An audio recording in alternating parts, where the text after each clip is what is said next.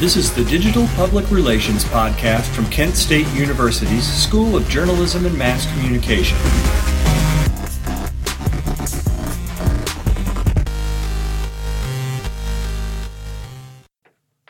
Hi there, I'm Bryn. And I'm Natalie. And we're here today to talk a little bit with you about how the Jonas Brothers really made a comeback recently and used their digital platforms to really rebrand and play off of the already established fan loyalty they had from years back. So looking a little bit at just the case in general, in 2013, the Jonas Brothers, quote, broke up and kind of decided to take a break from the band life to really work on their relationship as brothers. Some of them did careers as solo artists. Some of them, as we know with Kevin, became a dad. And then at the end of February, amid rumors that they were going to be making a comeback, they took to Twitter on the 28th with a video to officially announce their return and then dropped their first single, Sucker, on March 1st. Yeah, and then they also took and partnered with James Corden for the Late Night Corden Show, and they did a lot of carpool karaoke and little, teasers on his show, which I think that was really cool, especially partnering with, a late night show to gain extra coverage. So, and that gave them a lot of content that kind of promoted furthermore on Twitter and just on the web in general. People were really excited to see them back and then have kind of those little videos and clips to kind of play off of and see off of. I know a lot of my roommates and I were really excited when, in the carpool karaoke, the Jonas Brothers were singing, all of their old songs, and it made you relive, your glory days when you were a kid. Yeah, well, that's what I think is really cool is how they kind of took the audience they already had and fed into. I mean, they're obviously not trying to be a boy band anymore. They've kind of established themselves as more just a music group. And, I mean, even their new lyrics and their new videos, it's not inappropriate, but they're not trying to be like Disney anymore or anything. I remember they did a pop-up concert. It was their first concert they did back as a band, and it was in a bar for 21. The Penn State one? There was one their first one ever, right after they dropped Sucker.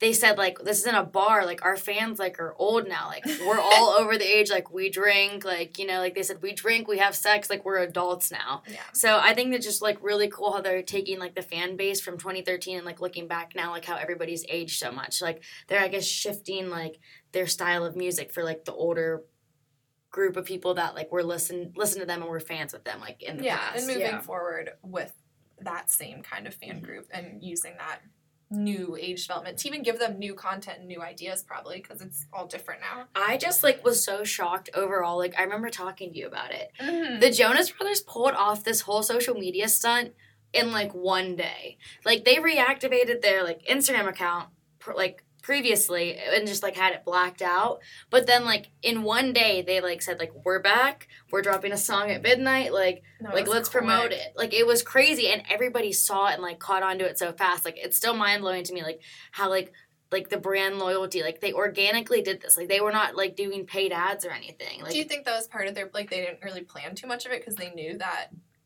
they kind of had their fans to rely on? Yeah, because, I mean, before they even dropped anything, I'm pretty sure they were at 1 million followers, just as is. I mean, there's been rumors about it for a long time. Yeah. But I personally, dedicated fan, but never really bought into it because I was yeah, okay, we've been saying this for years. Mm-hmm. But I think they definitely... everybody says, another High School Musical is going to come out. It's just, always, a little rumor. But, yeah, I mean, it's still crazy to me how they pulled everything off within one day, and now, they're so up and coming. But, yeah. So, I guess, I have a question for you, Natalie. Do you think the timing was right?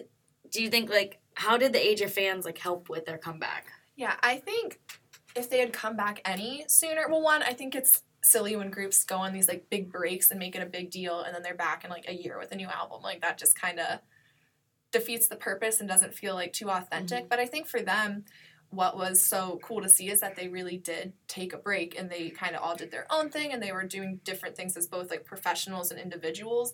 And then they waited till they kind of did have an older fan base. I mean, they're all getting married and they themselves are older. So it's so heartbreaking they're all married. I know. I thought of that. I said, that's not a good branding move to have them all married. They should write at least one. They're all in their own music videos and everything. Yeah, no, exactly. They need one single one at least still. But, so I think that they kind of waited till their fans were at the same spot as them in life and maybe kind of craving that old time like authenticity and that like genuine connection they had with them. I think personally timing was perfect, and you have kind of your fans are now in their 20s and kind of figuring things out and maybe needed a little reminder of what made them happy as kids. And I think it shows, like, as fans, like, they're all a great group of guys. Like, you know, they're great guys. They, like, they're very intelligent, and, like, they represent themselves well online. So I think, like, that fan platform is, like, loyal to them because they grew up with them, like, looking at them, like, they looked up to them, and, like, still, like, they're the same great, like, men they were back then. I don't know. It was really funny. I was, like, looking at Facebook pictures when I was a little kid, when I went to my first Jonas Brothers concert. I was like 7, and I was like, with the day they dropped everything, I was posting like in honor of the Jonas Brothers like coming back. Yeah, because it had a very organic feel to it, and I think the fact that they used like kind of Twitter to announce their arrival with the video and their Instagram accounts going black and stuff, I think that worked for them so well because so much of their fan base is on those platforms and actively using those platforms. And it's hard for, like, Twitter and Instagram users to, like, miss this because social media is, like, in everybody's, like, daily lives. So it was, I think they successfully, like, pulled this off because, one, they're the Jonas Brothers, 2, everybody uses social media. And if, like, say I didn't go on that day, I was going to find out from somebody else seeing it. So I think it was a great move they did. No, it was hard to miss. They even had, like, the Jonas Brothers Blackout hashtag that was trending back before the single was released, just when they were talking about coming back and the blackout happened. So, I mean, people were ready, and I think people were watching them, too, at that point, so they were kind of waiting for it to happen and excited to see it. Yeah. So, I don't know. I'm curious to see kind of where they go from here with this momentum. I know they've talked about the Amazon documentary coming out. They also just dropped a song called Cool recently, and, like, they're doing, like, little pop-up shows all throughout the country. Like, this weekend, they just played at a bar in Penn State, so... It all feels very organic and authentic. Like, they're just kind of back because they want to be. It's not like a money They're genuinely thing happy, Yeah, just kind of doing what they love and being brothers. Yeah, awesome. So what other celebrities, like child celebrities, do you think are making comebacks? Like, and how has their audiences changed through it all?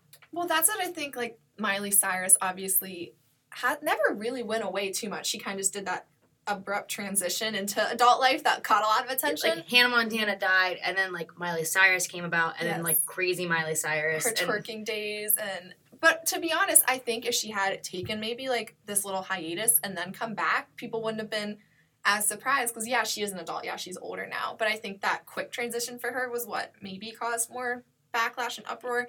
But, I mean, you're seeing her now kind of still, like, she released all those Hannah Montana videos that week on Twitter and just being kind of, like, goofy with it.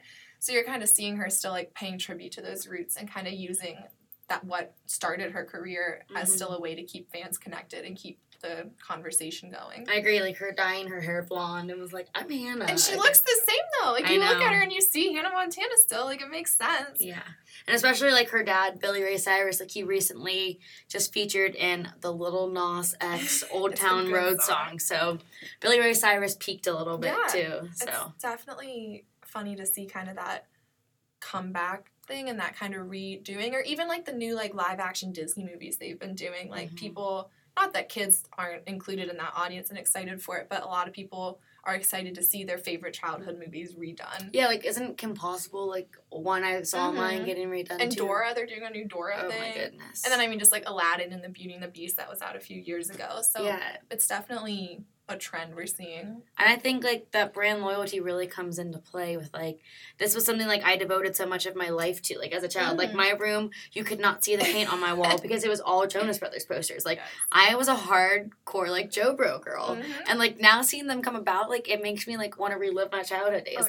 I said, if Jonas Brothers go on tour, I'm dropping, like, some good money on it because, like, I'm so loyal to them. Like, I'm a big fangirl, so I think it's just genius what's going on right now. Well, I will join you at that concert because it sounds like a good time and they're just doing great stuff. I think I'll actually cry. I mean, I'm curious if, like, we'll see, like, One Direction ever make the comeback that they promised us a few years ago, but I don't know. It's different. I think Jonas Brothers being brothers have a lot of just that genuine family connection kind of helps with their overall appeal and branding, too. Yeah. Well, other than that, I think that's all we have for today. Thank you for listening to our podcast. I hope you're as big of a Jonas Brothers fan as we are, because we obviously sound like crazy fangirls. So if the Jonas Brothers are listening, feel free to hit us up. We'd love a private show. Follow us on Instagram. All right. Thank you for watching.